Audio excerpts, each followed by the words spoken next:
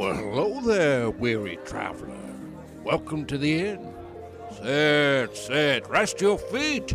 Why, it's a long journey on the road to Tarvalon. Have a cup of tea, or maybe a frothy ale.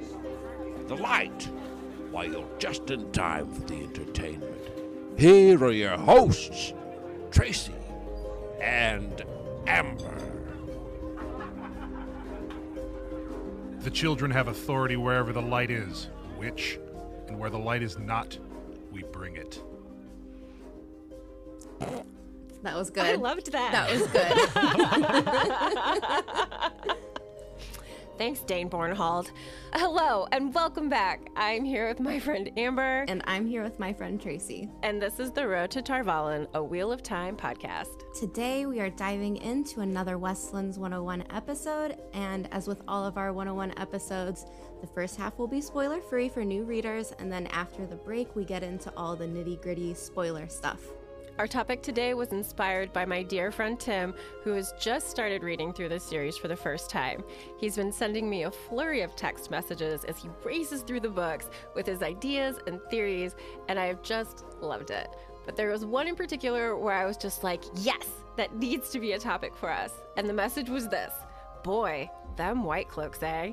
Today's 101 is dedicated to the Children of the Light, converting to combat. Amber, I thought that was such a clever subtitle for this topic.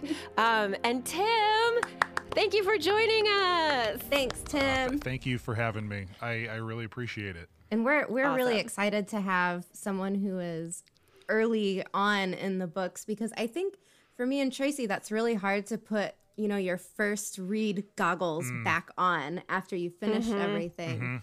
But do you want to tell us a little bit about where you're at and what your first impressions of the Children of the Light were? Well, so I just finished, a couple of days ago, I just finished The Dragon Reborn. I have been racing through these books. It's crazy how fast I've been getting through them. I was shocked. I was shocked. Yeah. I thought you were still finishing Eye of the World. Yeah, I mean, honestly, that text that I sent you, Tracy, kind of wraps it up for me. Like, they just seem rotten. The parallels between some historical groups are crazy, and it's really interesting how they're trying to, from what I understand thus far, they're trying to uphold what they think is right. And basically, if you don't agree lockstep with them, then you are a dark friend. Yeah. That sounds about right. Yeah. I think that's about it. I remember when I first started, it was when they're introduced, I'm like, what the hell is their problem? Like, what's your deal? Yeah. Chill. They have no I chill. would definitely be a dark friend. Yeah, right? So, Yeah. Tracy, did you want to start us off with our kind of, we're just kind Like of who the summing up Children of the here. Light are? Yeah. Sure. So a lot of this, I think we probably just pulled from the Wiki Wheel of Time page, as we usually do. But they are a self-appointed and independent military organization who have made it their responsibility to root out dark friends, evil, and corruption. And these ideas are defined by the White Cloaks themselves. The Wiki Wheel of Time page says their zeal in this endeavor borders on the insane and makes them dangerous opponents. They see their cause as the only true and pure cause in the Westlands. So that's like the start of it. Basically what Tim just said. Yeah. Yeah. Yeah, hopefully not too redundant. I feel like fanatical zealot is probably a good descriptor. Oh, yeah. Definitely. Definitely. Yep. There's behavior that definitely qualifies that ideology, maybe? Yeah. Fanatic zealot. Like, I feel like that comes across frequently with them. And for that, they are not an exceptionally popular group among the people of the Westlands. In fact, most people appear to be mistrustful of their actions, and they are frequently referred to as white cloaks.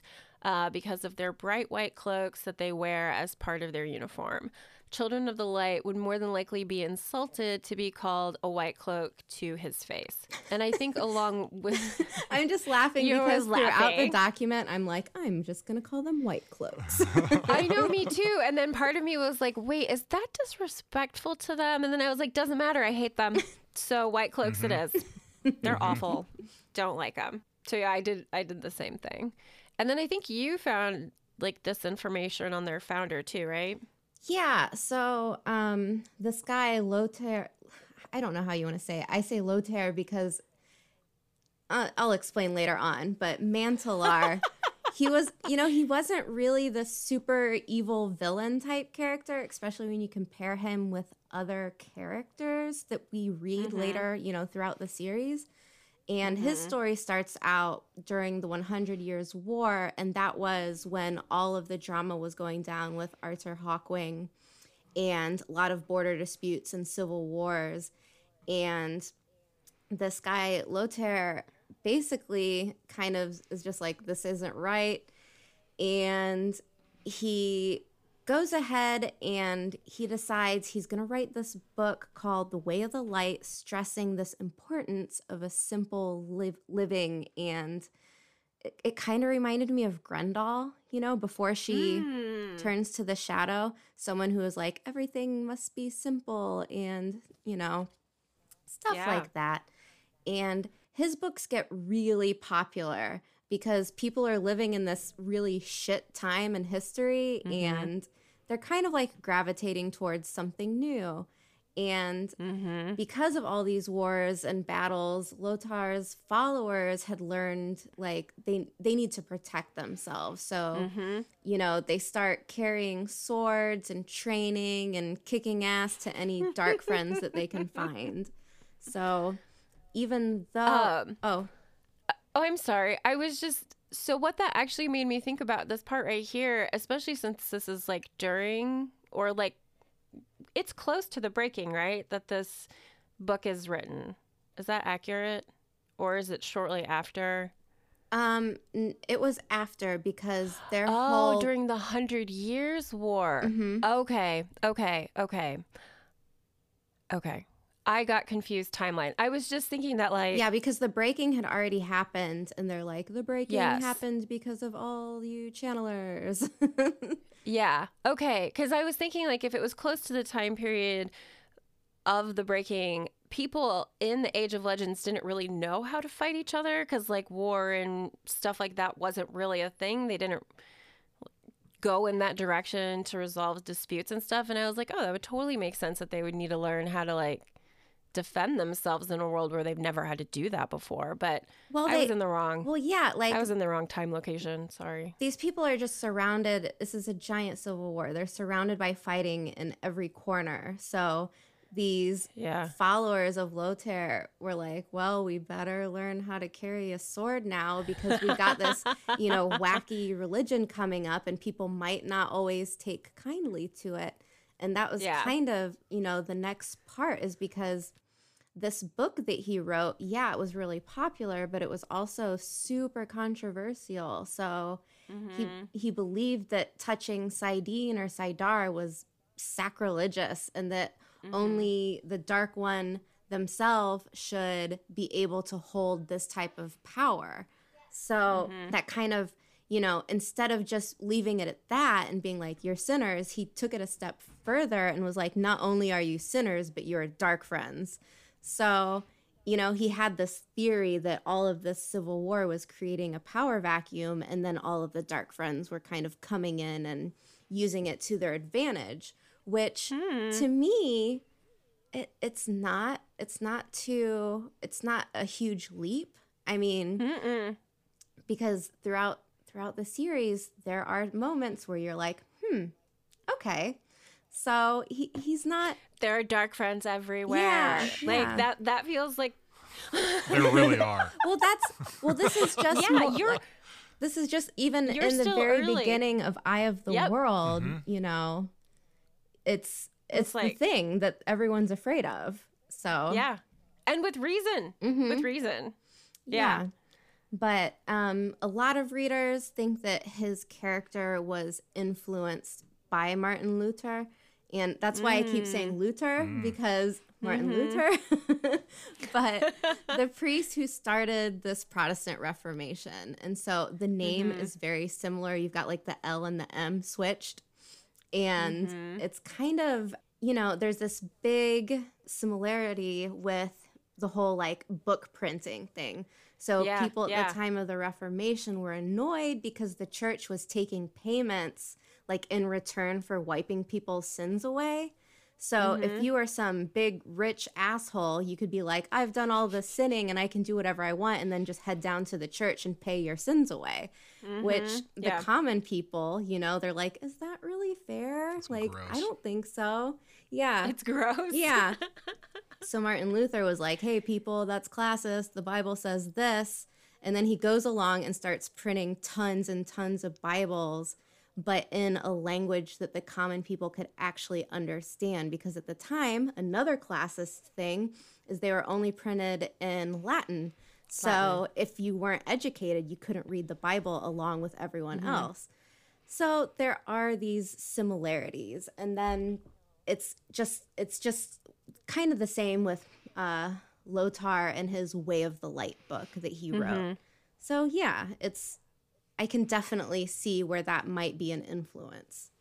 I agree. Yeah, I actually really enjoyed that that parallel that you found. I thought that was really illuminating. Thanks. And this is another thing too. Like, I didn't come up with this on my own, because like right there in the wiki, it's like, some people believe that this character was influenced by Martin Luther. And I'm like, oh, okay. Yeah, I see it.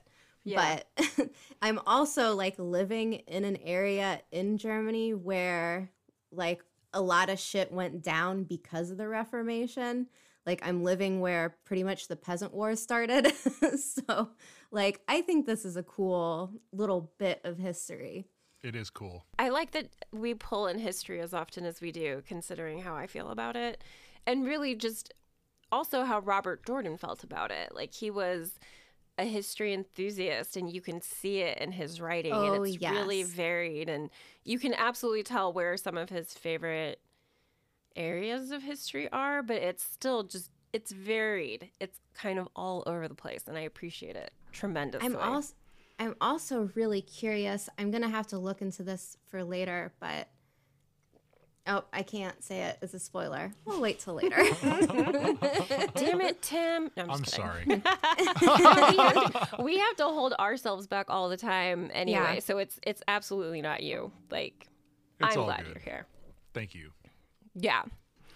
Anyway, so the Way of the Light then and now, I think, is the next direction that we want to go. I like that we start out with the setting as being the Fortress of the Light, because it is such an iconic building for the children and as their seat of power. It really puts them in this like royalty-like situation where like, we are the leaders of this nation. Yeah. Don't mess with us. Even if there's actually a king of Amador, the Children of the Light are the true power in Amador and in Amadicia in particular, where the Fortress of the Light is located. And they're Okay, also... I have a question for both of you about this. And this is just a theory question, but how do you think the Children of the Light fund themselves? Do you think they just like tax people in Amador, or what? Oh, that's a really good question. I mean, I feel like that kind of ties into a topic that we were going to be getting into a little bit later, where, you know, anybody they see as dark friends, they're probably going to take those people into custody, and they're going to put them to the questioners, and we're just going to assume. I mean, where I'm at in the series, I assume they're probably not going to survive that process, and then they're just going to appropriate whatever it was that those dark those supposed dark friends owned. Yeah.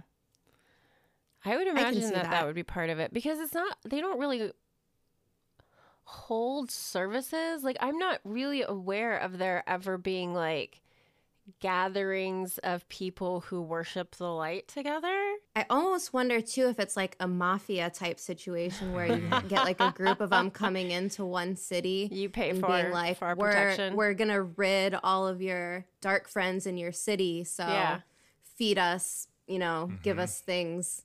Huh. Even if it's not money, maybe, but. And I mean, like for protection, like from the mob, like showing up at different businesses, like you need protection. No, kick in their window. You do need now. Protection. Yeah, exactly. Exactly. Okay, sorry, I didn't mean to jump No, in there. I think it's a really good question because most military.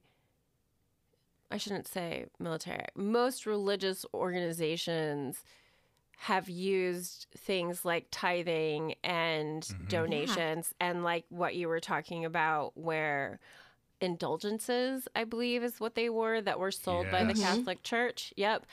History major. Okay, anyway. And I happen to really dig medieval history and the Reformation in particular because it is a fascinating snowball effect, in my opinion, from like the Reformation to the point that we live in now. And it's just an incredible time to sink into. We were talking about the Children of the Light, and then I started talking about something else. What was I talking about? Their fortress, the Fortress of the Light. That damn fortress. That damn fortress. But it is cool. It's just unfortunate that like they are the true powers in Amador, because then it kind of takes Amador off.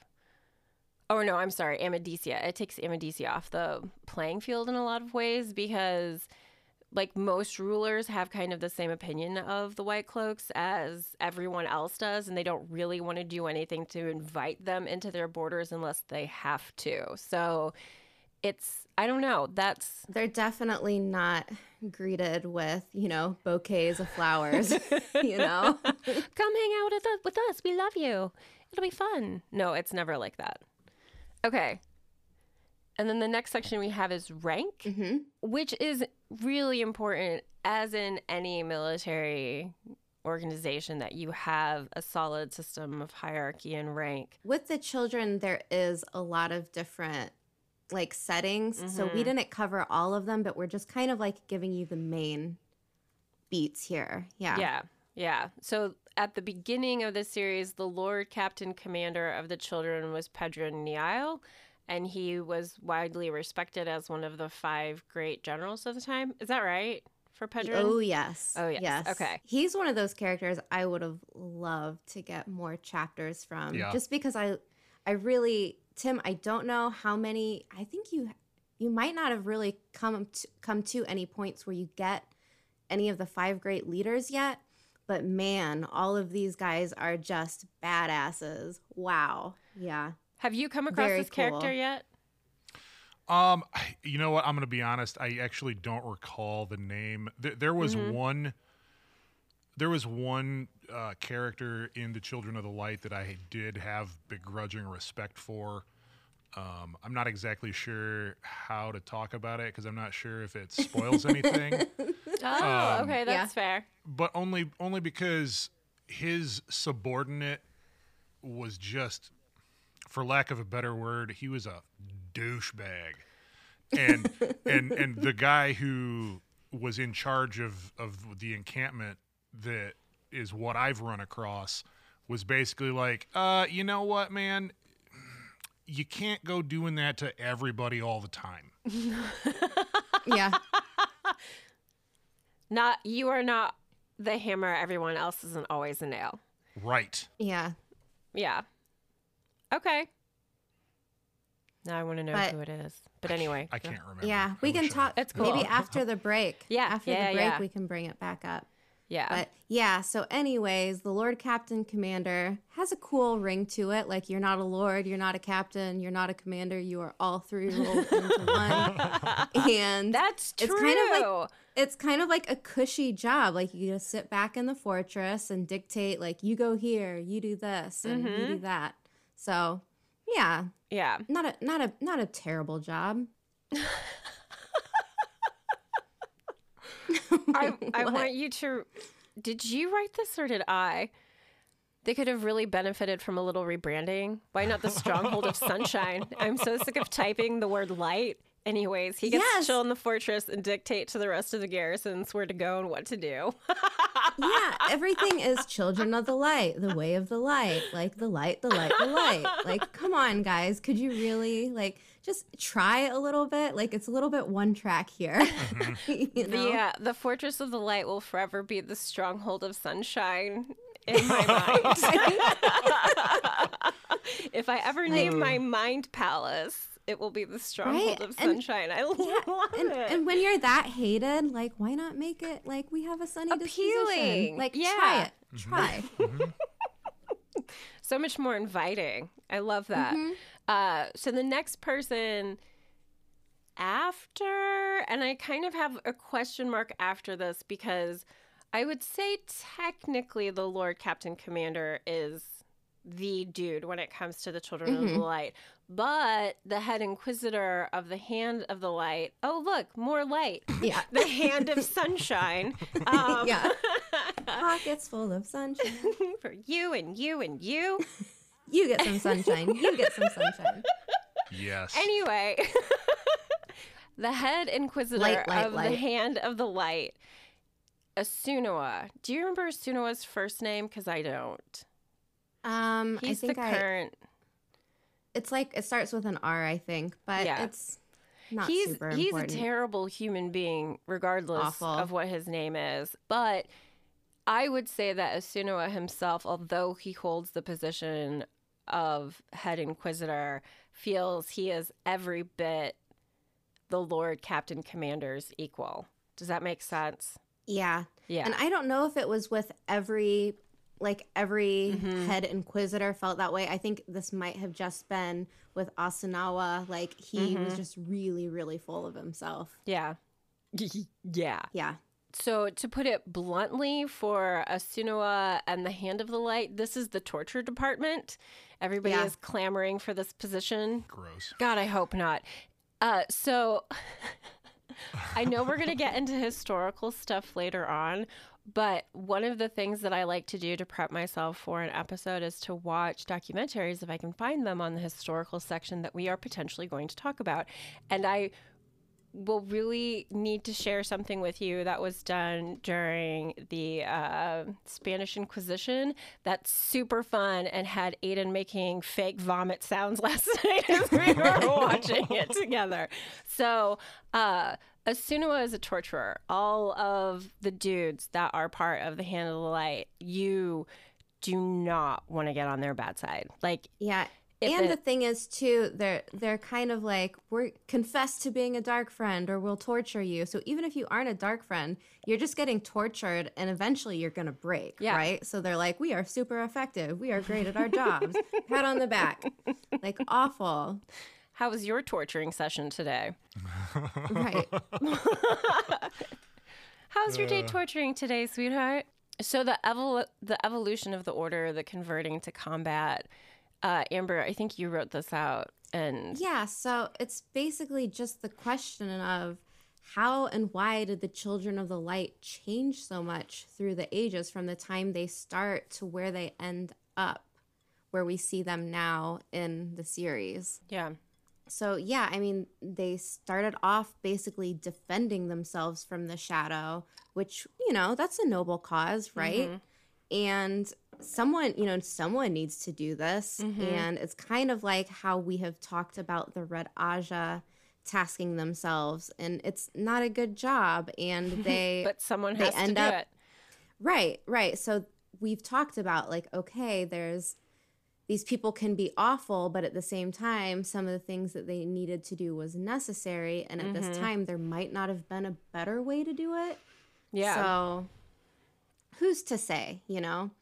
And so despite, you know, the Children of the Light preaching the simple way of living and the idea that a powerful temptation like channeling will corrupt your soul, the children actually become victim to power and corruption. So as their armies get larger and larger and the numbers of the Aes Sedai in the White Tower grow smaller, they become more and more ambitious. And then in some cases, they are trying to take over some nations themselves. And of course, with Pedro and Niall, you know, like leading their armies, they've got a good chance at what they're doing. And I mean, it's only until other nations start working together where they're like driving them back. Mm-hmm. So it's a lot of power plays. Mm-hmm. And they really do not like Aes Sedai. No, Like, I think they're yeah. Well, you at this point have had a really good encounter that we probably can't talk about because I'm pretty sure it's past book 1, but maybe we can talk about that later. But yeah, the relationship between, like, they call them the Tarvalon witches all the time, which I think is kind of funny, and how that derogatory term of witch, it carries over so easily from the world we already live in, you know? Oh, yeah. So you kind of already have an idea of what they're thinking by referring to them as witches, even though these women can literally do magic. So I don't know. I find that comparison interesting because it's such an easy one to make. And yeah. What about you, Tim? Anything? I mean, it's, as far as like what we've been talking about, it's it was a group that found some again, you guys are clearly well past where I'm at in the series, but where I'm able to make connections, you know, they had to have a start somewhere, and that start allowed them to gain enough power. And anytime you have an organization that gets a little bit of power, power begets more power. And when the organization lasts long enough, it starts to morph into we're just going to do whatever we can to get more power and more power. And eventually it's about it's not about what the organization started for. It's just about getting more influence and more power and control. Yeah. And it's Agreed. It's really easy to make that comparison to, like, especially, you know, the Catholic Church and witch hunts. And they're able, it seems like they're able to just blind themselves to the fact that, you know, Aes Sedai are just bad, period. Right, because we say so. Right, exactly. Exactly.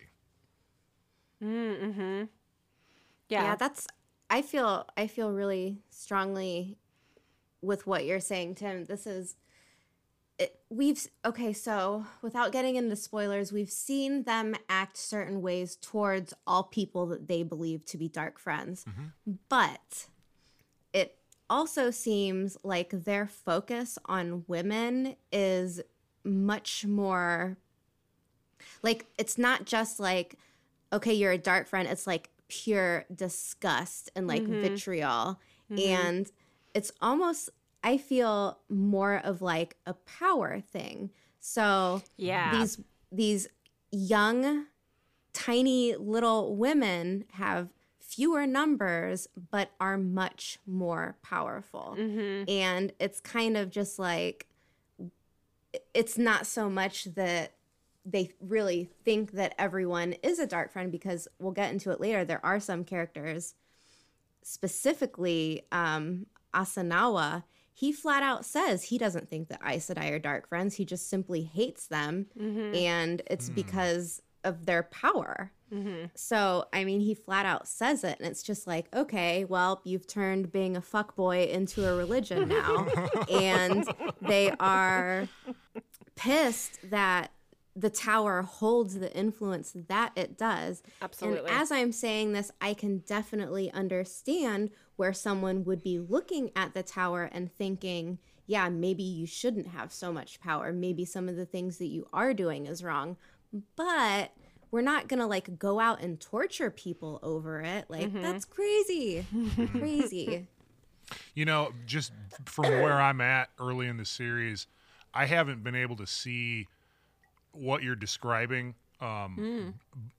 It almost, from where I'm looking, like pretty much all God's children kind of don't like male casters or male power Channelers. channelers. Yeah. True. And so, like, everybody hates them. And the only people who exist in any number at all who are channelers are women. But I would be willing to buy that there are going to be, especially dudes who exist in position of power, who see female channelers as just being not good, and it and it definitely negatively colors their thought patterns. Yeah. It's a really strained relationship, and there are so many different little factions of, even just within the White Tower. So you've got all of these different Ajas, and I don't know, they don't really go super into it in the beginning. So it's kind of confusing, but each Aja is responsible for a different thing. Some of them are just like, whoa, like bad news. And then some of them you're just kind of like, okay, well, like you obviously are completely dedicated to helping people and healing people. So that's what makes this series so cool, is because every time there's, an objectionable character or group, there's another one that comes along where you're like, okay, I don't know who's worse, this person or this person, this group, that group. It gets twisted, and that's what makes things really fun. Totally. Yeah, the level of humanity that's involved is something that I've always really appreciated, because it's not just like, and we've mentioned this theme more than once, I'm sure, but it's not just that men are evil because blah, blah, blah. It's anyone is evil. Anyone has the capacity for evil. It's not solely a male-driven trait. It's men and women. And really, even regardless of whether or not they are dark friends or not, they still have that capacity to be evil.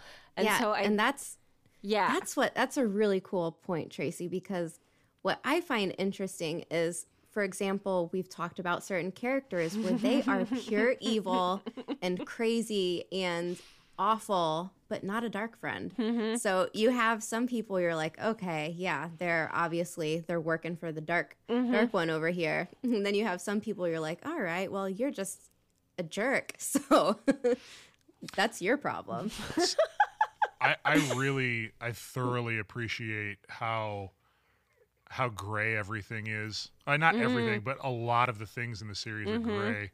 And, trying not to spoil anything again, but there was a character who turns out to be a dark friend, but then he's like, no, I'm gonna go back on that. I take it back, and I'm gonna do what I have to do to change that. And I was like, wow, that's cool. I know who you're talking about, and I know what moment you're talking about, and it's so good. Okay, sorry. Well, what's interesting, too, is that really goes along with the Children of the Light, because I think one of their, I don't want to say motto, but one of their ways of thinking is like, anyone has the capacity to turn back from the shadow. So, But do they ever really give anyone an opportunity to do that? No, not that I know of. Like everyone deserves a second chance. Just kidding. Hang them all. Yeah. That does not seem fair, but okay. Well, it's, in the historical aspect, during witch hunts, if you're accused of being a witch, well, reach into this pot of boiling oil and pick up the rock in the bottom. And if if you die, well, you were probably cool. And if you don't die, we're going to kill you. So right. Yeah. Those are your options. Let's toss lose situation. Let's toss you in the river and see what happens. Right. If you drown, you're innocent. If you float, you are obviously a witch. By the way, you will be wearing wool, which absorbs water at 3 times the amount of any other fabric on the planet, which means Hope it you can weighs swim a ton. really good. Right? Yeah. Here you go. Have fun. So that gives us a good history transition. Yeah, violent cults, fanatics, faith-driven communities. It's just, we've got it all here today. But no, what Tim and Tracy have both pointed out multiple times so far is, we've got real-world, religious military orders that has happened throughout our time. And I firmly believe that Robert Jordan was very much interested in this type of thing. So once again, he's, always flexing that knowledge on us. So Tracy just did I have to. Anytime you Throw them write guns. it, flex. yeah. Anytime you write or say flex, that's all I can think to do is the one Armstrong Rosie Riveter pose. Okay, sorry. Go ahead.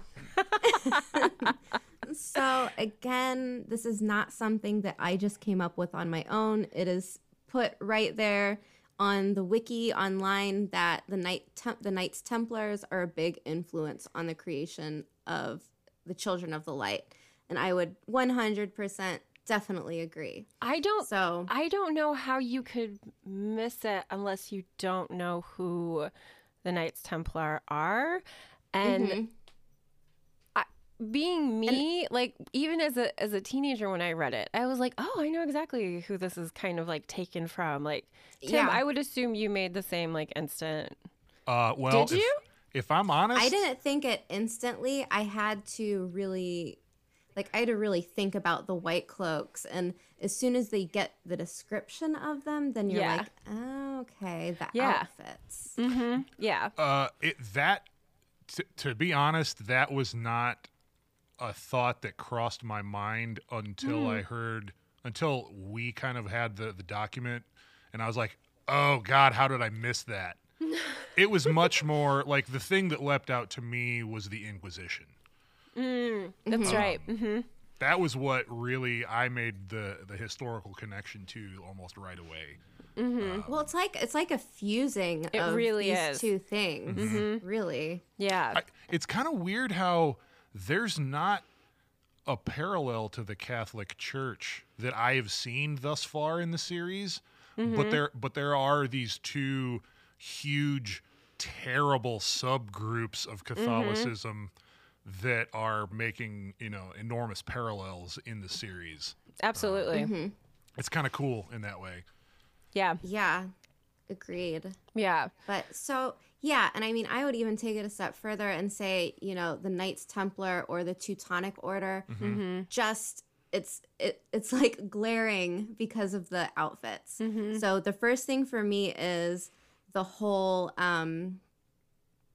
the white robe, and then with the Knights Templar or the Teutonic Order, you had a cross over the heart, and instead the Children of the Light have their sunburst, The sunburst. Yeah. to dedicate their we are dedicated to the light. But yeah.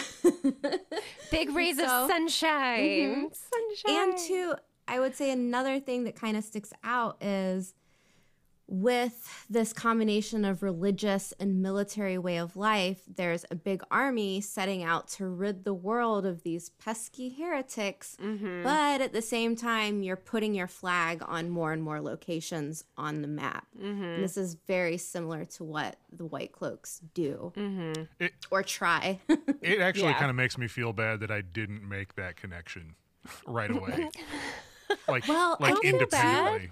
No, it's okay. Well, I think too, though, within the series, we don't get a lot of there's not a ton of moments where it's the White Cloaks being like, we're going to take over this place, we're going to take over that place. They allude to it, and until you're really digging for this knowledge, it's not something that's super easy to find.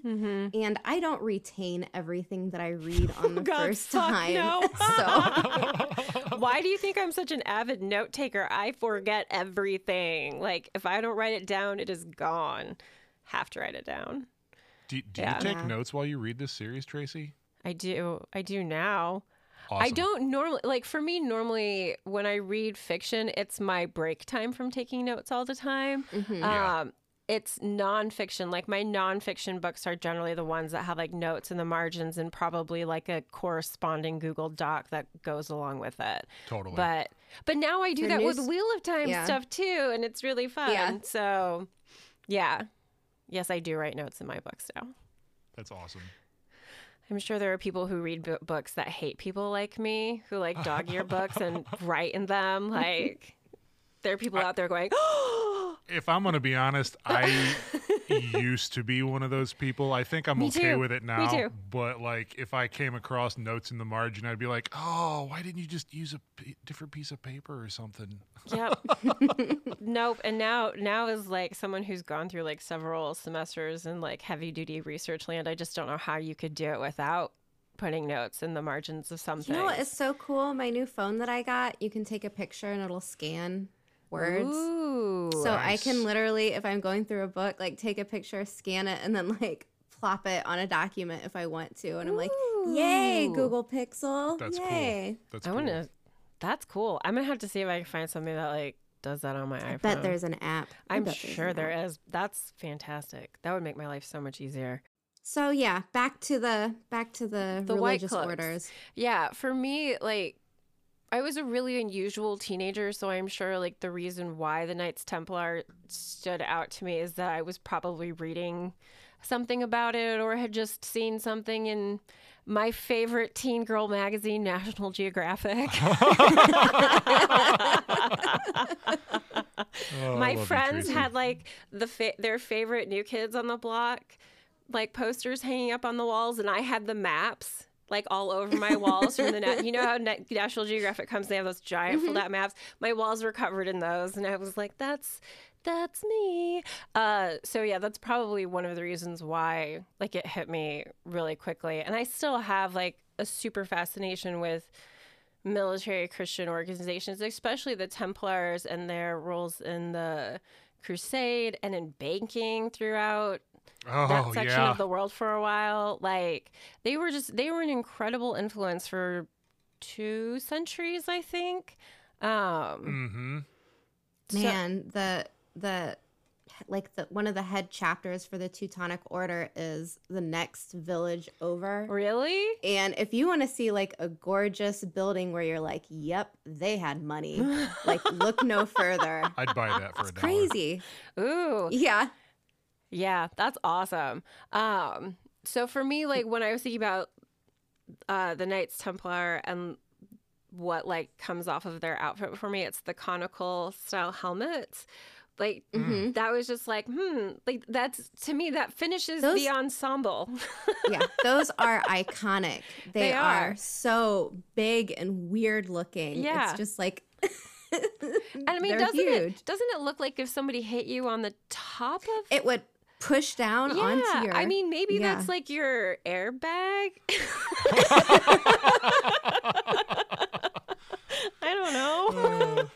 Yeah. And Yeah. to think though, if someone like hit that and it caved in, like that would just smash your brain. Right? Yeah. So We were talking about King Henry the other week, and the same thing. Like, yep, your head's smashed now. yeah, yeah. Good So luck with that. That was one of the things that stood out to me about them. And then, like I said, I prepare for everything with documentaries, all the documentaries all the time. And I'll include the links to the ones that I watched in case there are history nerds out there like me who want extra information on the Knights Templar or may not be aware of who they are, and you just want like something that's like dramatically done and mostly historically accurate as far as I can tell.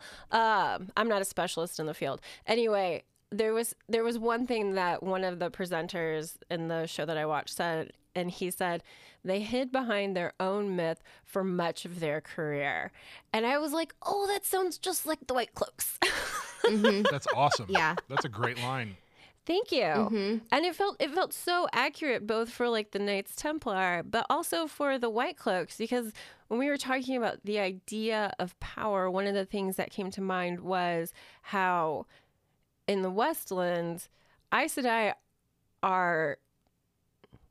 there are mixed feelings about Aes Sedai, but for the most part, people are really leery of their presence, but they can't refute it because everybody agrees, and the White Tower has the power. You don't want and to the make them standing. an enemy. You don't want to make them an enemy, so they will absolutely be welcome at pretty much anything a monarch is doing. Whereas with the Kings White and Cloaks, queens will bend to the Yep. White Tower. yeah, but with White Cloaks, they have to kind of like push for their presentation. So I can see where that would create a lot of resentment, especially over time, where you want power, you've had that taste of power, and these women, because you don't really represent a country, you're just some highly militarized religious fanatic group, you know? Yeah. So I find that idea of power and the power dynamic and really how that played out for the Knights Templar too. I just thought I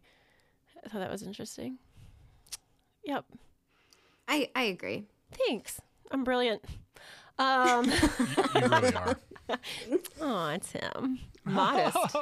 Modest. That's high on the list for me as well. That's not true.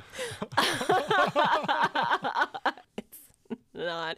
It's funny because like people who really know me know that about me. Like they're like, if I'm bad at something, I'm the first person to be like, I am bad at that. Real bad. But if I'm good at something and I feel solid on, I'm like, yep, good at that thing. That's my thing. Everyone That's my should thing. everyone should have a little bit of confidence. Exactly. I would hope, people deserve it. Exactly. Damn it. If you're good at something, shout Own it out. it. Yep. Love it. Make it a part of your everyday life. Yep. Life advice on the road to Tarvalon. Yeah. So now let's talk about torture. Yeah. Torture. So I have to laugh because, again, documentaries. And I love watching documentaries with Aiden. Like, both of you guys know Aiden, so you know what it's like to participate in things with Aiden. And one of the things that they were talking about were torture methods used during the Spanish Inquisition. And the narrator said something about how they would rub pig fat on the feet of the person being tortured and then apply heat, so fire underneath, until Fry them. until their bones fell off of their body. So way past like just searing the outside of their flesh, but just keeping it. I mean, not to be too graphic or anything, but I'm totally going to go there. I think about like I can't even pay attention to what you're talking about right now because my mind is like stuck with that mental image. right, it's so awful. So Aiden's Yeah. I should get Aiden to record his we have this joke in our family. This is so gross. I am not quiet when I have to vomit. It is a loud event, and Are everyone. we going back to the Black Tower episode again? I mean, that thankfully was not terrible, but like, so Aiden shares this with me, and we both have this ability to kind of make that like crazy, awful, dry, heaving retch sound when something like deserves it. And so Aiden's sitting over there like.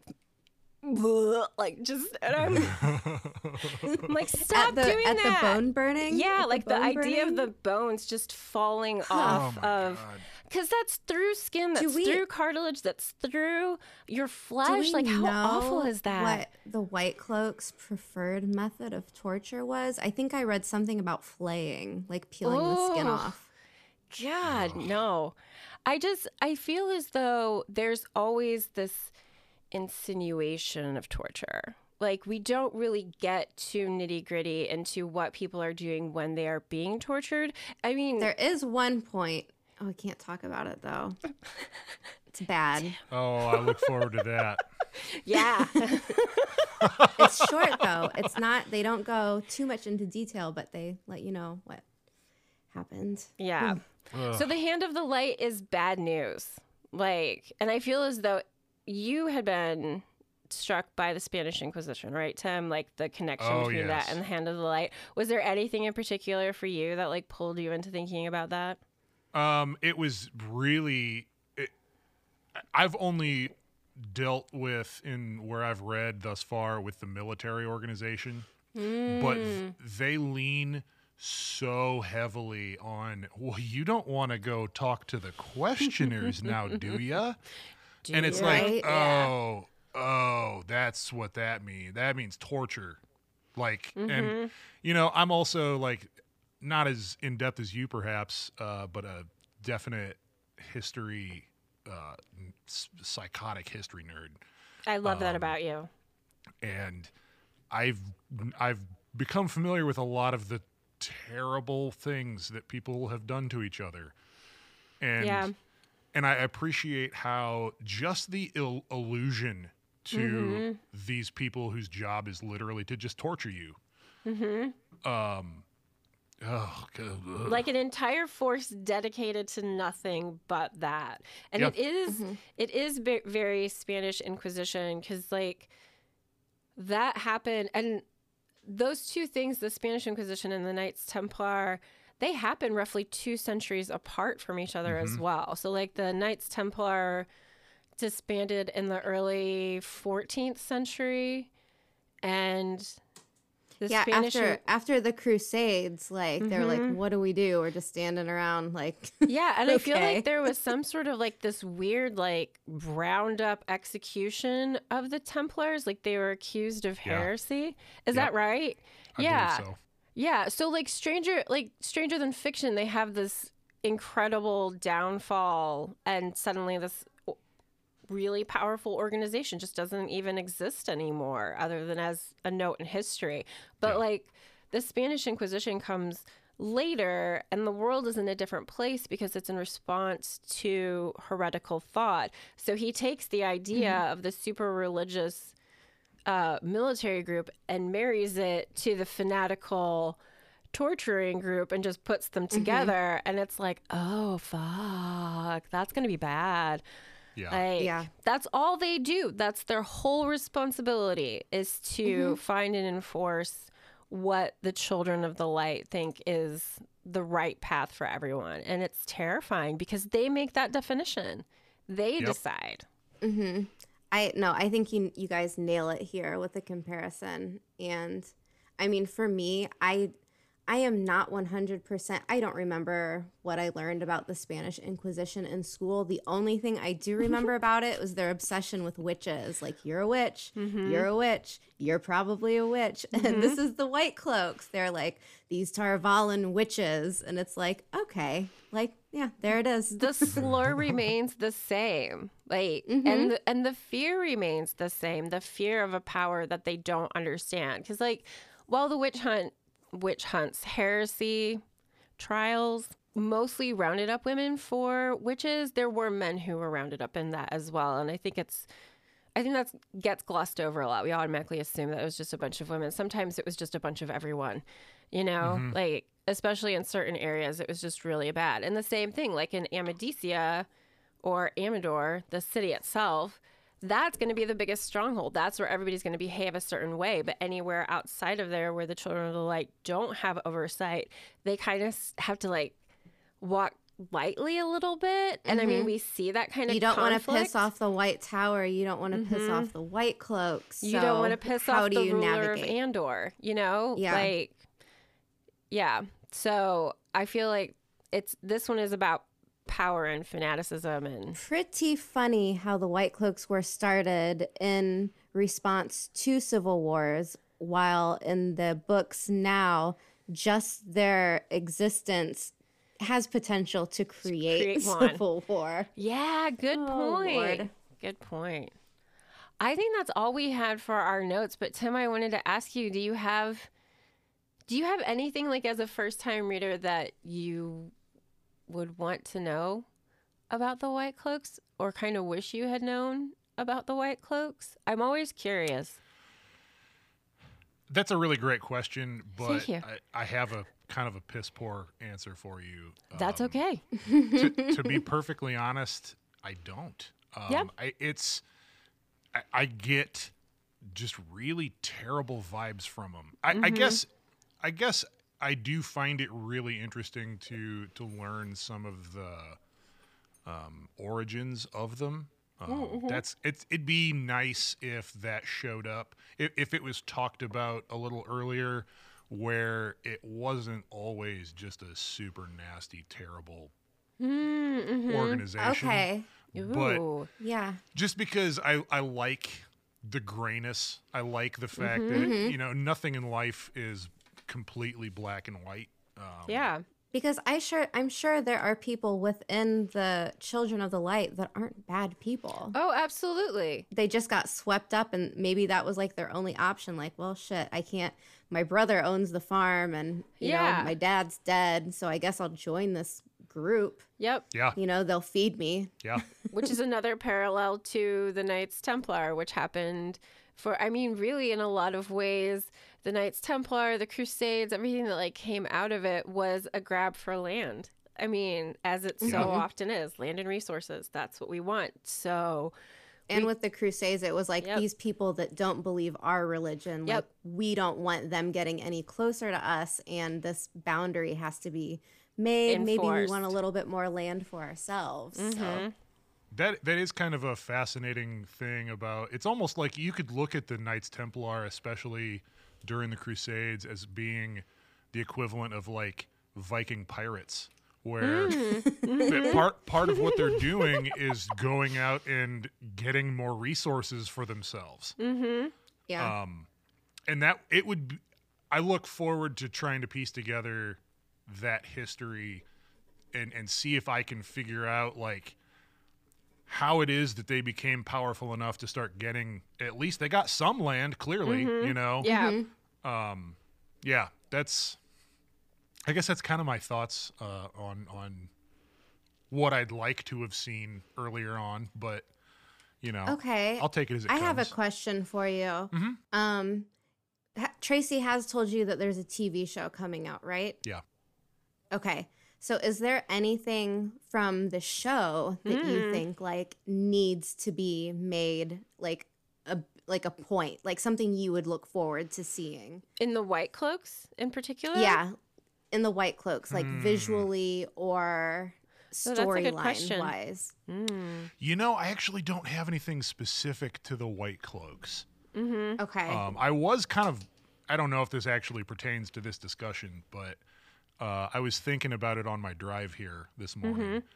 I would want to think about it as Robert Jordan was a Gleeman.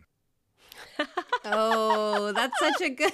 And that's whoever so good. I love that. whoever produces this TV show is just a different Gleeman telling the story in their own way. Like, does that make sense? Beautiful. That's beautiful. Oh my God, I love that so much. Because, like, I wouldn't expect, you know, I'd expect Tom, God, what's his last name? Yeah. Marilyn. I would expect Tom Marilyn to tell a story in a slightly different way. Tom gets all the love. Sorry, I love Tom. Go ahead. He's one of my favorite characters so far. When you said that, I was like all heart-eyed emoji responding to you. I've heard people say like, oh, like I could do without him, and I'm like, what? No, Shut your he's damn so mouth. good. He's so good. He's so good. Okay, go Agreed. ahead. I love that. Does that mean we're It's good. Gleeman too? Do I need a harp? A harp and a frying pan? We're all, yeah. You know what? We are all Gleeman. Oh, I love this Word. idea. That's so Okay. cool. So I think we will take our quick break. Tim. Tim. Yeah. Mwah. Thank you so much. It was great. And we're definitely going to have to do this again. Hey! Now it's just the two of us. Just the two of us. Do. Isn't that a... Oh, yeah, we can make it if we try. That's what comes next. I'm like grooving to it in my head, but the lyrics just weren't there. Okay, so I have to say this. It kills me that the quote that we started the show with is Bornhold to fucking Baron. Yeah. Wait, hold on. I have to go to the top because I want to read this out loud again. The children have authority wherever the light is, witch, and where the light is not, we bring it. He read her to filth. It's like he knew. Yeah, but like when I saw that quote and I saw who it was said to, I was like, oh, because I mean that to me that's still one of the moments in the series where you're like, Varen's a what? She's like the fairy godmother, Dark Friend. Like, That is so funny. Bippity boppity dark friend. Your dress is blue. Yeah. Gosh. No. Okay, sorry. That just was like the moment I saw it, I was like, yeah. Ooh. Yeah. Okay. So I even wrote out wah ha ha ha. oh God. Yeah, that is definitely, I mean, ironic maybe? I don't know. The greatest dark friend of all time. Wah ha ha. Oh gosh. It's like there's so much justice wrapped around Varen in that moment, you know?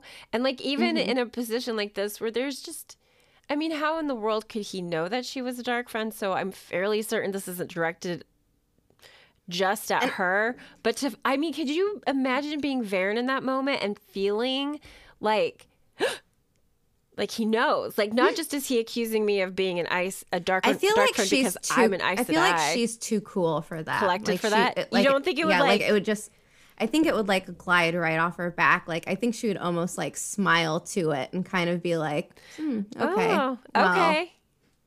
Because to me, I think I would be nervous underneath. I think Varen's got some craftiness to her. Oh my God, she'd fucking have to.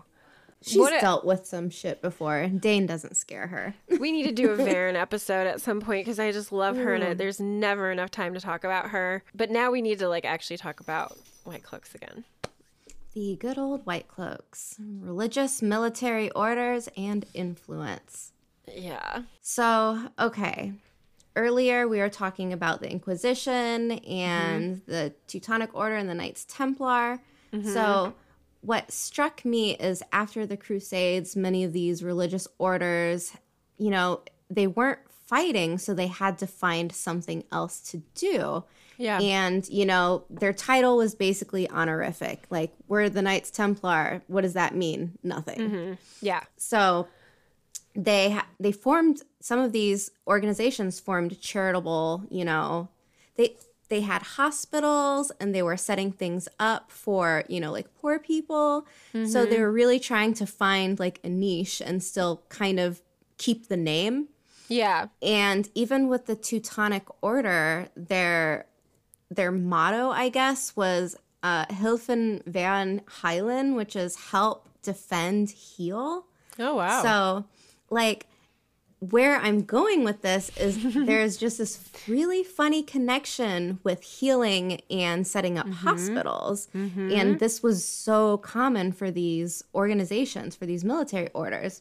So if you've got just a bit of this small background knowledge, it really, really, really looks like foreshadowing with the Berelain and Galad relationship. Because after the last battle, the leader of the White Cloaks, the Lord Captain Commander himself, aligns with Mayenne and aligns with Berelain. And Berelain basically, you know, offers up her own like residences as a hospital during the last battle. Yeah. So I'm just like, man, like it could be total coincidence, but seeing how much foreshadowing we have and like historical analogies in these books, I could see it being planned. I just don't know. Like, maybe it's in Robert Jordan's notes, or maybe it was just something that Brandon Sanderson included at the end.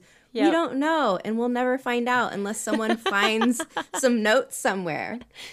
I do. Crazy. I had not thought about that, and I like that you put that together because it wasn't something that I had put together at all. It's weird, right? Like, I don't know. It feels right, though, considering, like, his connection between, like, pulling in the Templars and the Spanish Inquisition, that it would then evolve into something that was also reflected in these orders throughout history. So, I mean... Right.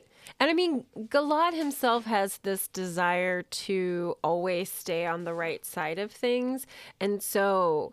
with him being in the position that he's in and to kind of even be almost in this, I don't want to say quandary about what is right and what is wrong any longer, but I think he could solidly say healing people who are wounded, who need a place to go, is without doubt the right move to make, you know? Like, Right. you can't really step wrong if you're like, I'm going to make sure that those people get medical Are attention. safe and healthy. Yeah. Yeah. And I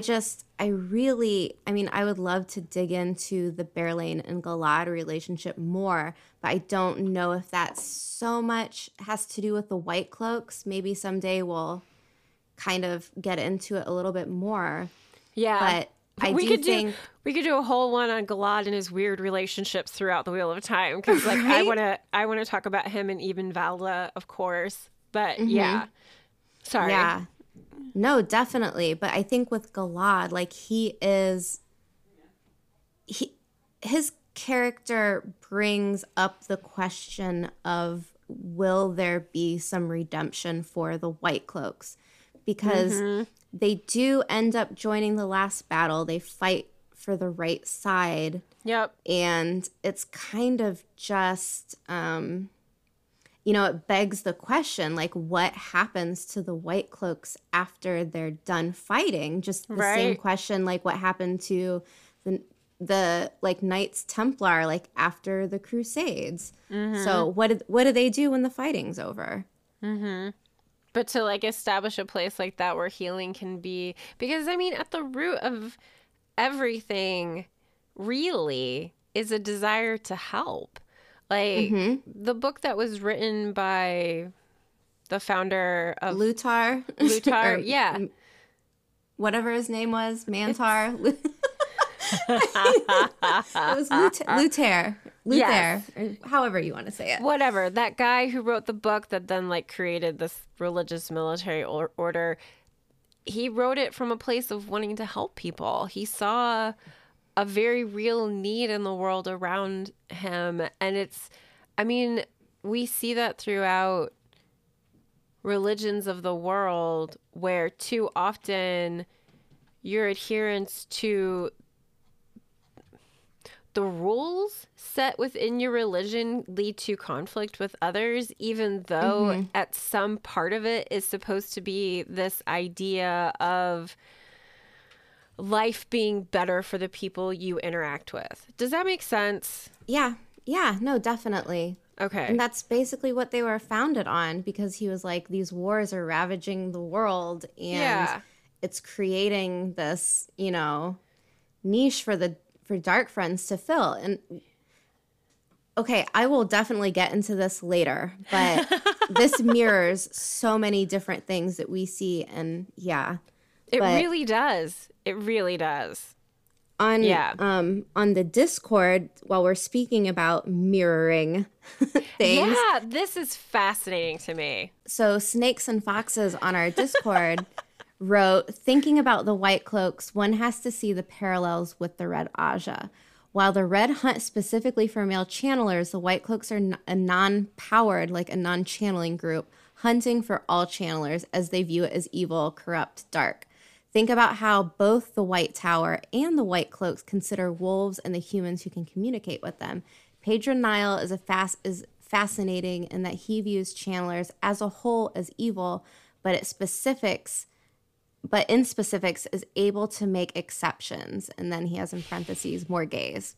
Also, Valda is a piece of poop emoji. Galad is also interesting in the fact in that he goes through his journey of seeing the world in black and white to having grays. So exactly what you had brought up, Tracy. And he brings the children to do the same thing. So this really kind of goes into like what kind of like redemption will they have? And with the mirror of the Red Aja, like both of these groups were responsible for some like major depravity. And this is, we always go back to the vileness, but this is just this like wide sweeping act of disgusting behavior. And then the White Cloaks, like maybe they're just as bad. Like look at how Eamon Valda and Asuana, they both had a hand in the torture and rape of Morghese. And this is just one example in a long list of messed up things that the White Cloaks do. Yep. And I mean, just another like quote from the wiki: the philosophy of the children is a blend of retribution and redemption. While they believe that no man is so lost that he can't be brought to the light, the penalty for being a dark friend is death. So Yep. like, okay. Yeah. And then this is what really gets me. They also say the sins of the mother are visited to the 5th generation and the sins of the father to the 10th. So they're not just going to punish you for being a dark friend. They're going to kill What your about your next entire 5 line? generations? Yeah. And I mean, does Like- that mean if like that's like wiping out a person's entire family and having permission to do it written straight into your laws. Well, it's like the Holocaust, really. It's like we've decided that you are beneath like living and we're just going to kill you. I mean, this is one of the things, because there are moments with the White Cloaks where I'm like, okay, there is a necessary, like, you know, someone has to be looking out for these dark friends and whatnot, but the way they go around it is just all wrong. All wrong. Yeah. All the wrong. idea of having a separate section that's dedicated just to Torture? torture. Yeah. Yeah. I mean, medieval torture seems to be the way that Robert Jordan leans when I think about, and I mean, I don't know what kinds of advances happen in torture, like, but medieval torture techniques were really brutal. Like stretching your body till it breaks, or putting you in an Yeah. iron. I think the Iron Maiden is kind of a myth. I know they do exist, but that's some seriously messed up stuff. Right. And I mean, even like the rack, like to be stretched like that, like, and that was almost one of the gentler big time quotation marks of like things like I in fact I think some laws were like all torture is except with the exception of stretching on the rack, because you know when you say the word stretching It sounds kind of pleasant, actually. sounds It's like, kind of oh, we're going to nice. do some Oh. yoga. All right. cool. Yeah, no, the popping and stuff that happens is not the kind you want. They So, pull your arms. They pull your arms out of their sockets and pull them off. Like, if you, in brutal. all honesty, if you are one of those people, and I fully admit it, that really likes realistic portrayals of brutal moments in history, and I will admit, I still can't watch this scene fully. The Tudors, when they're doing the trial of Anne Boleyn, they can't torture the nobleman, but they can torture the bard, basically, like the singer that For like, them. yeah. Yeah. And so they were able to torture him, and what they go through in the show is just awful. But then when they bring him out to be executed, his body, like portrayed in the show, his body is so broken that he can't walk on his own. He's being carried. He can't see because they've like done so much damage Gouged to his his eyes face. Probably, like, and then they This still is like, this is our darkest episode ever. I mean, honestly. I think it's kind of sad how like I'm like, ooh, torture, and I'm all like, well, but no, I mean, really, like I mean, just, I the feel like people are astonishment. drawn. Yeah, people Yeah. are drawn to the weird and scary, and you know, it's. I've been to a torture museum. I mean, Of course you have.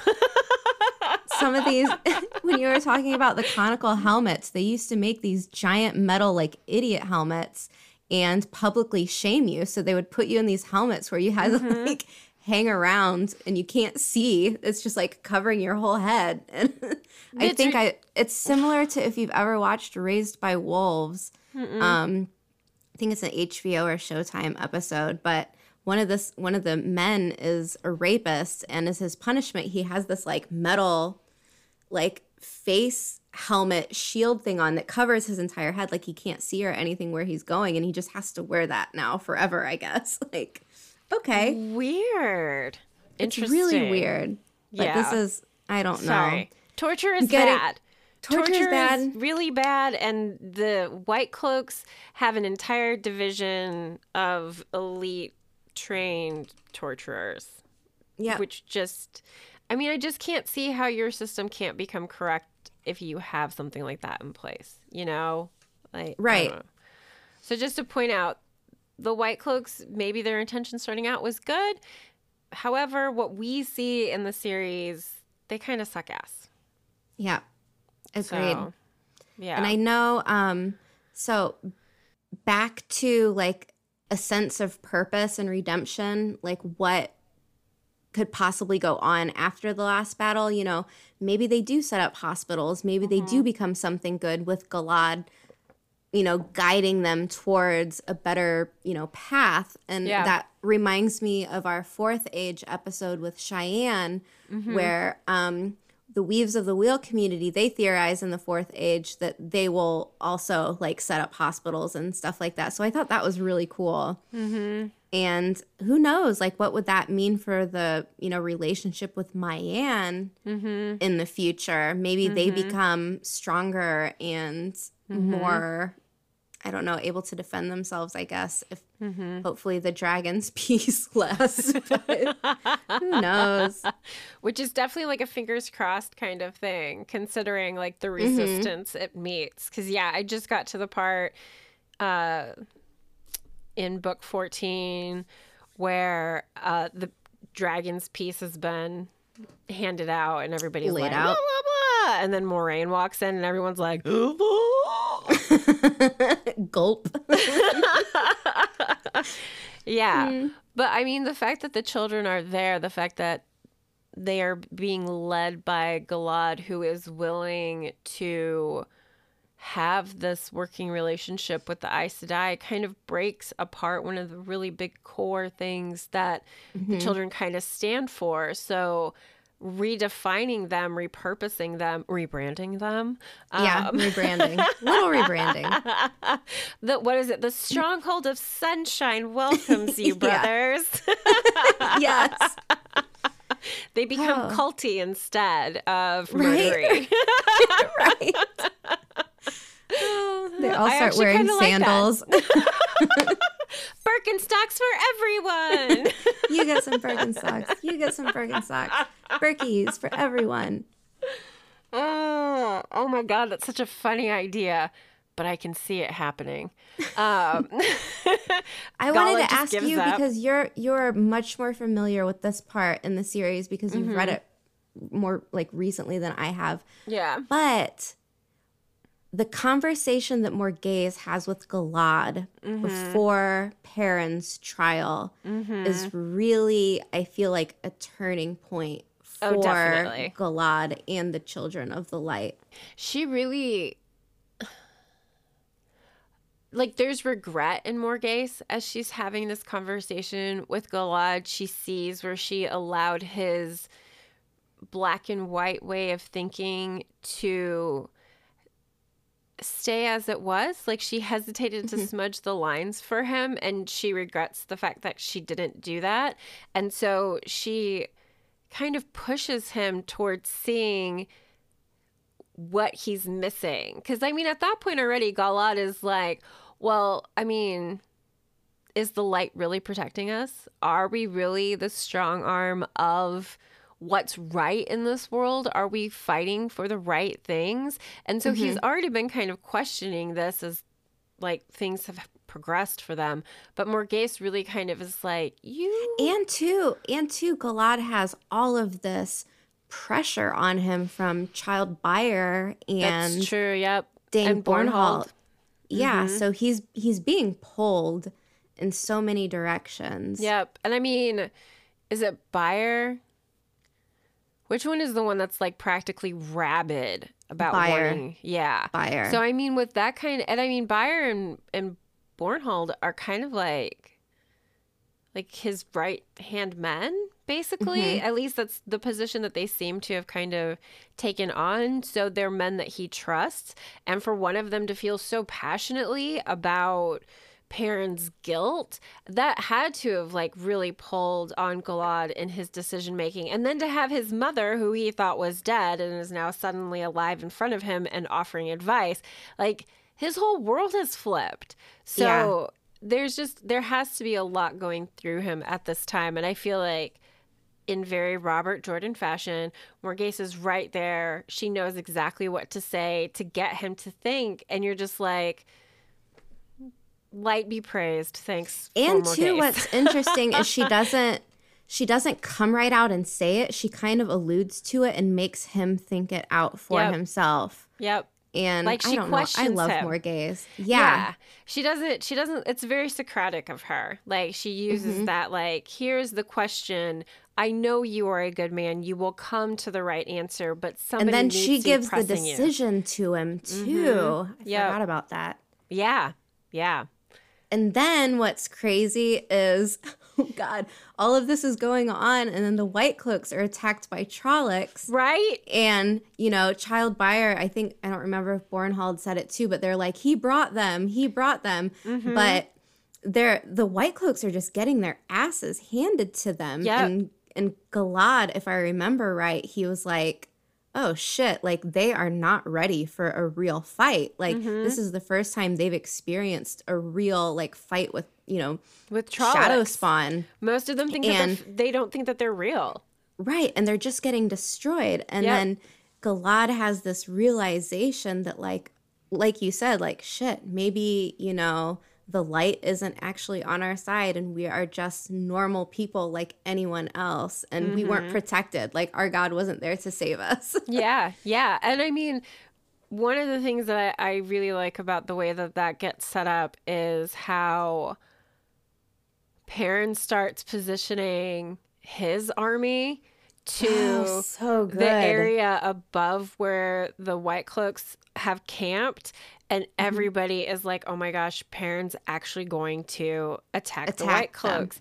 And then when he like starts pointing in the opposite direction, everyone's like, oh my gosh. Like, yeah, he has all of the longbows firing arrows, like I think it was like behind the White Cloaks from the direction that the Trollocs were coming. yeah, And I then feel- there's this moment of like panic, and then he leads his army down. to like catch the Trollocs almost from behind to Yes. be able to get to help the White Cloaks. And I mean, the realization that Perrin just swooped in and risked his people's lives to defend White Cloaks, like, Doesn't he give Galad his horse even? Galad like breaks his leg or something. yeah, I think And he has he's to like- like ride behind him for a while Yeah. until he gets a horse. I don't remember. Those battle scenes are always so much, even if they're There- really yeah. good. It's so There's hard to so catch much all the going details. on. And, yeah. But yeah, I think that's one of those things, and I think that so often really does mimic faith and faith crises. You know, like I think everyone has like a moment when they question their faith, and some people come on out the other side still adhering to their faith and feeling stronger about it, and other people don't, and other people have breakdowns like Galad does for a moment. And I think it's totally understandable for him to be in a place where he's kind of questioning everything at this time. The last battle's like right around the corner. Right. So, I mean, if Right. you're going to question your life at any point, this might not be such a bad time to do it, you know? True. Get yourself am I? right. Right? What are my beliefs? Or maybe it's not the best time to have an existential crisis, but I don't know. Either way, it seems like there is a possibility of redemption for the White Cloaks. I think it is possible. I am potentially too optimistic, but I would like to believe that the idea of peace would settle in after so much destruction. You know? Like, Yep.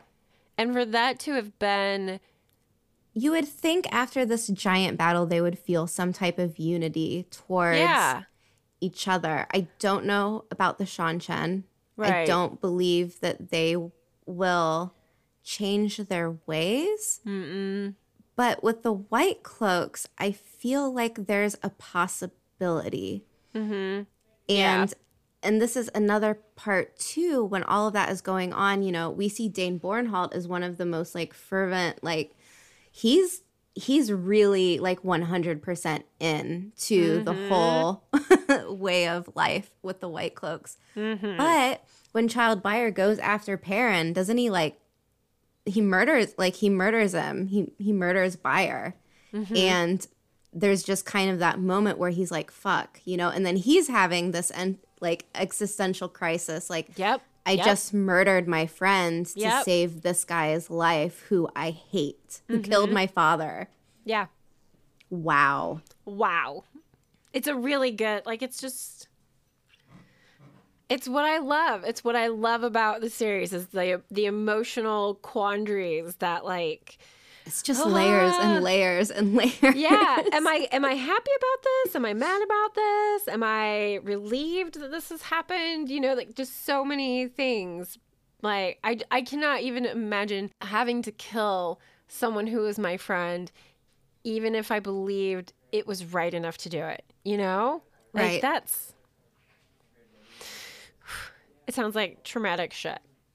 So. Yeah, I feel like these series have so much, there's so much like PTSD in here. There's so much awful things going on, and it's just, I don't know how people get through it. And I know a lot of people get annoyed where they're like, well, this person is just moping and this other person doesn't want to listen to anyone and this person is just sad all the time. And I'm like, oh my God, like if I went through like one of those things, I would be curled up in my bed for a year. Yeah. Yeah.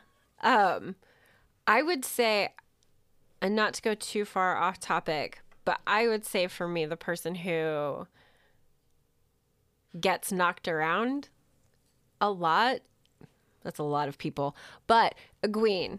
I'm just going to say Egwene. Like, for me, I agree 100%. Yeah. I don't really want to get into it because someday we'll just do a whole Egwene episode, I'm sure, because we will have to. We have to. But I would rather do favorite White Cloak moments. Yeah. I was just going to say. We've been talking for a long time, which is fine. I've had a great time. But favorite White Cloak moments. So for me, the first one that comes to mind is the fight scene between Eamon, Valda, and Galad. And like in this moment, Galad feels righteousness under the light. We'll see him through this trial by combat that he's demanded. I'm trying to think about like how much so Galad is at this point where he feels like Eamon Valda killed his mother. Is he aware at this point that Eamon Valda has also raped his mother? I think he knows of the abuse, but it's not.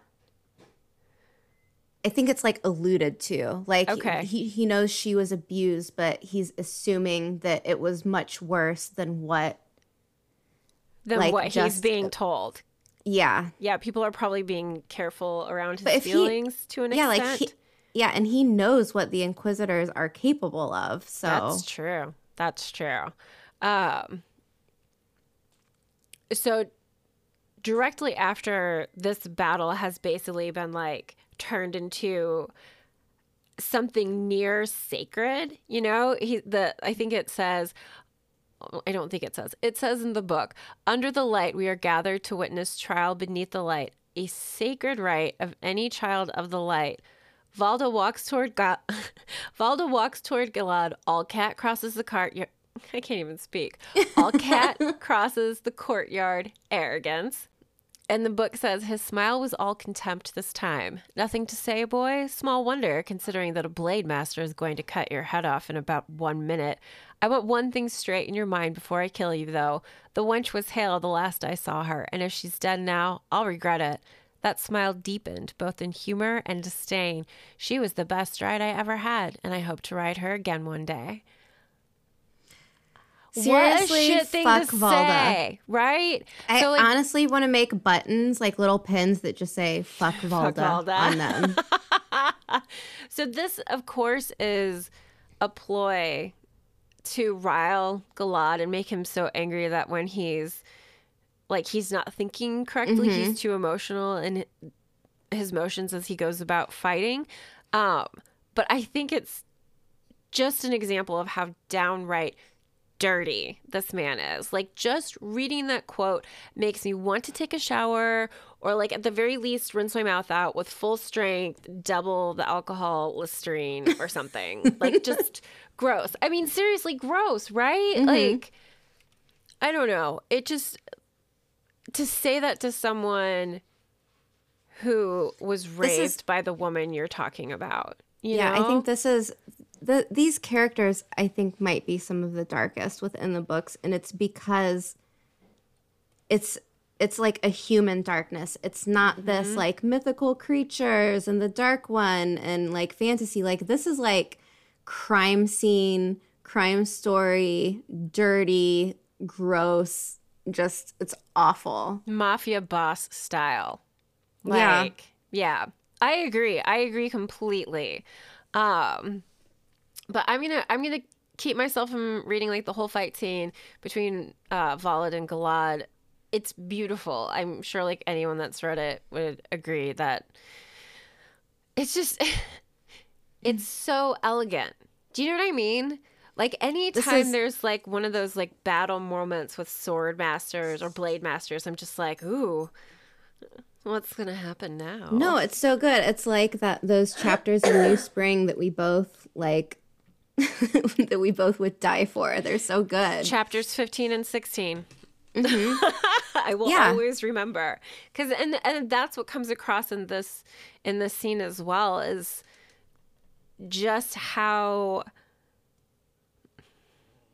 thought out and masterful this whole dance of blades really is, and how much attention Jordan gives it, and how beautifully it comes across. And I know this, I think this is almost still... Go ahead. No, it is almost sort of like a representation of like the actual light versus the dark, and someone with the good intentions winning and having the light on his side against this piece of shit. Yeah. So, and you know what? For once, it like lined up the way that it should. Right. Like, whether or not Valda killed Morghese, taking his life was most definitely retribution for probably a lot of shit things done that man committed. You know what I mean? Like, he's a piece of shit. I don't necessarily mind too much when he dies. Nope.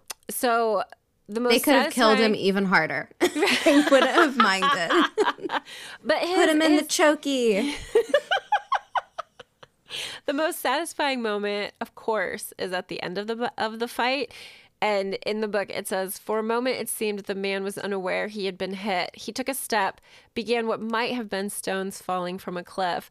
Then his eyes widened, and he staggered, the sword falling from his grip to clatter on the paving stones as he sank to his knees. His hands went to the huge gash across his body as though trying to hold his insides within him, and his mouth opened, glassy eyes fixed on Galad's face. Whatever he intended to say, it was blood that poured out over his chin. He toppled onto his face and lay still. Talk about something that I can't wait to see on the TV show if they do it. I'm not one of those people that like to see rape in fantasy, because sometimes it's gratuitous and it's just like, oh, this woman can overcome something terrible. And I mean, and I don't the terrible know. is being raped. Right. Yeah. And I don't, necessarily want to see something like that. But if they allude to it and they maybe they create, I think Valda has been cast. I think. Ooh.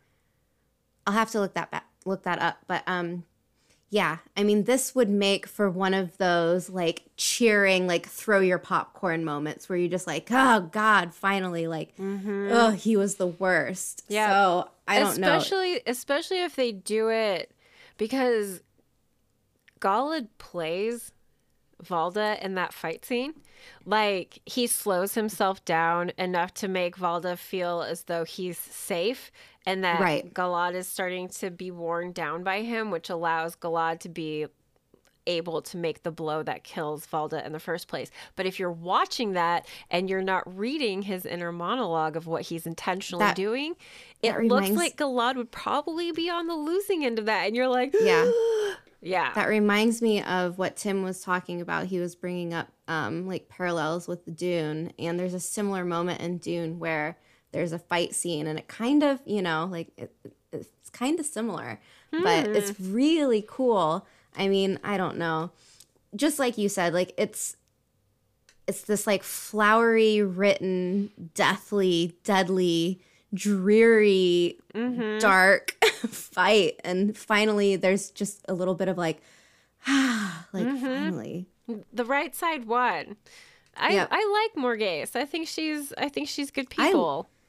I love Morghese. So I'm thankful that she gets avenged. She fucking deserves it, and so does everyone else that man did terrible things to. She is so strong. Like I love her in the moments where she's captured and made Guyshine with Fail, and she's trying to, you know, like just flicker a little bit of channeling to make this piece of cloth move. And I'm just like, I want to cry for her. I'm just like, oh, Morghese, like, I love you. You're so great. Like, keep going. You can do it. I know you can. I have faith in you. That's one of those moments where I'm thankful Fael is there. Because isn't that what she does for Morghese? Is she like, she holds her and she's like, you can do this. You can do this. You can find that within you. You're so strong. And I'm like, yeah. It's powerful. There's so many good points. Yeah, so I'm gonna get into my favorite White Cloak moment, and it's basically what I love about this is that he's not really officially a White Cloak. He's just he works for them, but it's the whole storyline of Sebin Balwer and how he's revealed to be the actual spy master for the children, and I love the fact that he hates Valda so much for what he did to Pedro Nile that he actually like smuggles Morghese out of the fortress. And at first I was really worried. I was like, this guy is going to do something awful. Right. And it just like turns trade out them for casks of wine or something, but something like something bad was going to happen. Yeah, that's exactly what I thought. And then like it's kind of revealed and you're like, okay, well this guy is pretty cool. Yeah. And I love that we get to see like this mysterious agent working for Pedro Nile. One, because Nile is a really interesting character. He really is. Two, is. because it explains how the Children of Light had managed to stay in power for so long. They had such an efficient spy master, and this guy is just, wow, he's awesome. I talked about him a lot on our episode with Rob from Malkier Talks. The episode is on his podcast, and it was the side character segue. That was such a good one. It was fun. But, so, you know, after, you know, Balwer is gone and Nile is dead, like we get this attack on the fortress from the Balwer's still, they're all there at the same time. Yeah, Balwer's still there. But the Seanchan come in and just wreak havoc on the fortress. And this is one of those situations where there are two forces that are both bad guys, and I'm left cheering on the Seanchan. I know, right? Like, I hate them, but that moment where it says something about how like one of them saw a dark shadow swoop like across the window and land on the top of one of the ramparts or something. Don't they think it was like a Drakkar or something? And then it's actually one of the Seanchan Rakan?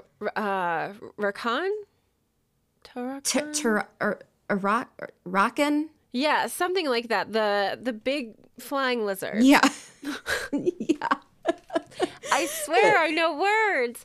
Torakan, I think. Yeah. But I mean to like just see that and be like, that can't possibly be. Am I hallucinating? Yeah, but you as the reader are suddenly going, what's gonna happen? And I mean then to have Morghese, Seanchan are bad, but it was a good thing that they swooped in when they did. 4 like more Daniel, days. like we said with Daniel from the Black Tower, like, I don't hate them in this moment. Yeah.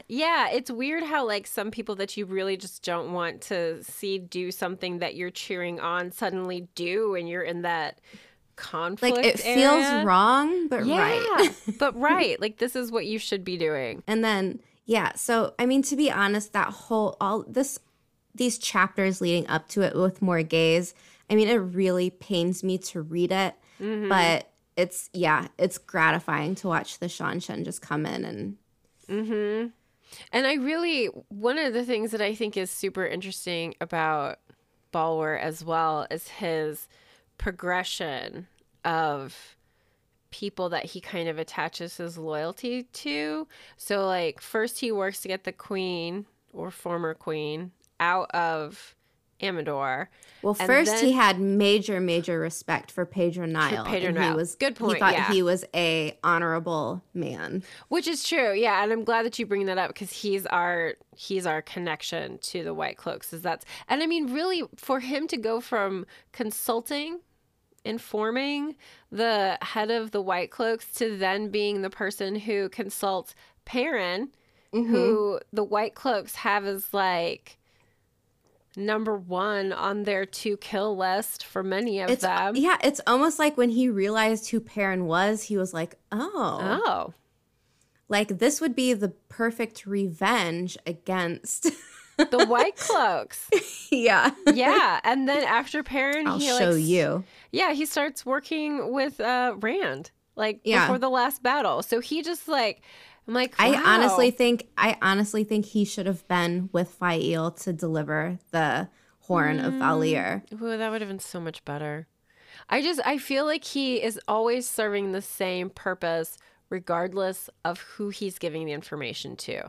So I feel like when Balwer was working with Pedro Nial, he was doing what he felt was for the best, not just for the children, but for like the people around them. And so he was able, and I feel like he tried to be as non-biased as possible when like revealing information without like tinting it too much.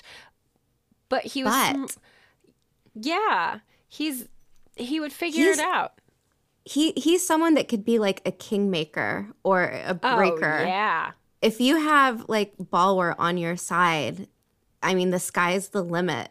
And he wasn't just accumulating information. He was putting out misinformation to fuck with other people too. And I'm just like, man, this guy is so interesting. He's such a cool character. Yeah, I love your love for him. I do. He's probably one of my favorite side characters. I love that. He's just weird and mysterious. But I think, okay, so before we wrap up, there's only one last thought that I wanted to say. Okay. And I was thinking about this last night, and I love was like, nighttime thoughts. yeah, Those are my I was favorite. laying in bed. I took allergy medicine. I was staring at the ceiling. And so when you think about it, the Children of the Light, or, you know, Luther, the founder, he wasn't wrong. Yeah. Like, all of the Civil War really was creating a vacuum for the Dark Friends. And, like, how many times do we say Dark Friends? Everywhere. Yeah. And not only that, but his attention, or the White Cloak's attention to the White Tower, is also not 100% wrong, because what we have seen is the White Tower is completely infiltrated at this point. Completely. So, Yeah. I mean, they were actually coming from a place of truth in some type of way. And the funny thing is that they were also used by the Dark One. So the joke's on them, kind of. I mean, there is a moment in Tower of Midnight where Grendel, the Queen of Compulsion, Yeah. I don't remember. Oh, she's talking to Slayer, and she says that she has one last trick up her sleeve to kill the blacksmith, to kill Perrin. And this is right before Byre attempts to kill him. But we were talking about how crazy and like bloodthirsty, almost like foaming at the mouth Byre was. Is there maybe a possibility that he was compulsed or like messed with a little bit? Yes. I mean, we see how Grendel uses it. We see how she directs people to do her will without us knowing about it. I think there's every reason that could be an accurate assessment. So, okay. So, yeah, it's the the snake eating its tail. So they weren't 100% wrong. There were dark friends everywhere. The tower was infested with dark friends, and they were infested with dark friends possibly. And it's just a big circle of Or maybe yuck. they didn't need to be infested with dark friends because they were just kind of evil anyway. You know? Well, that's what I'm saying. Like, they were actually not knowingly like working for the Dark One. And it would have been so easy to just, like what we've seen in the White Tower, is they could just pick one person who had some type of influence and then kind of like lead that person, you know, like maybe one of the sitters or maybe. So, I mean, it's possible. And they've infiltrated everywhere. So I wouldn't be surprised if within the ranks there are. Well, and I mean, isn't it Bors that's introduced like either in the beginning of the second, I think it's in the beginning of the second book. And he's at that gathering of dark friends, and it's actually Carradine, Jaqen Carradine.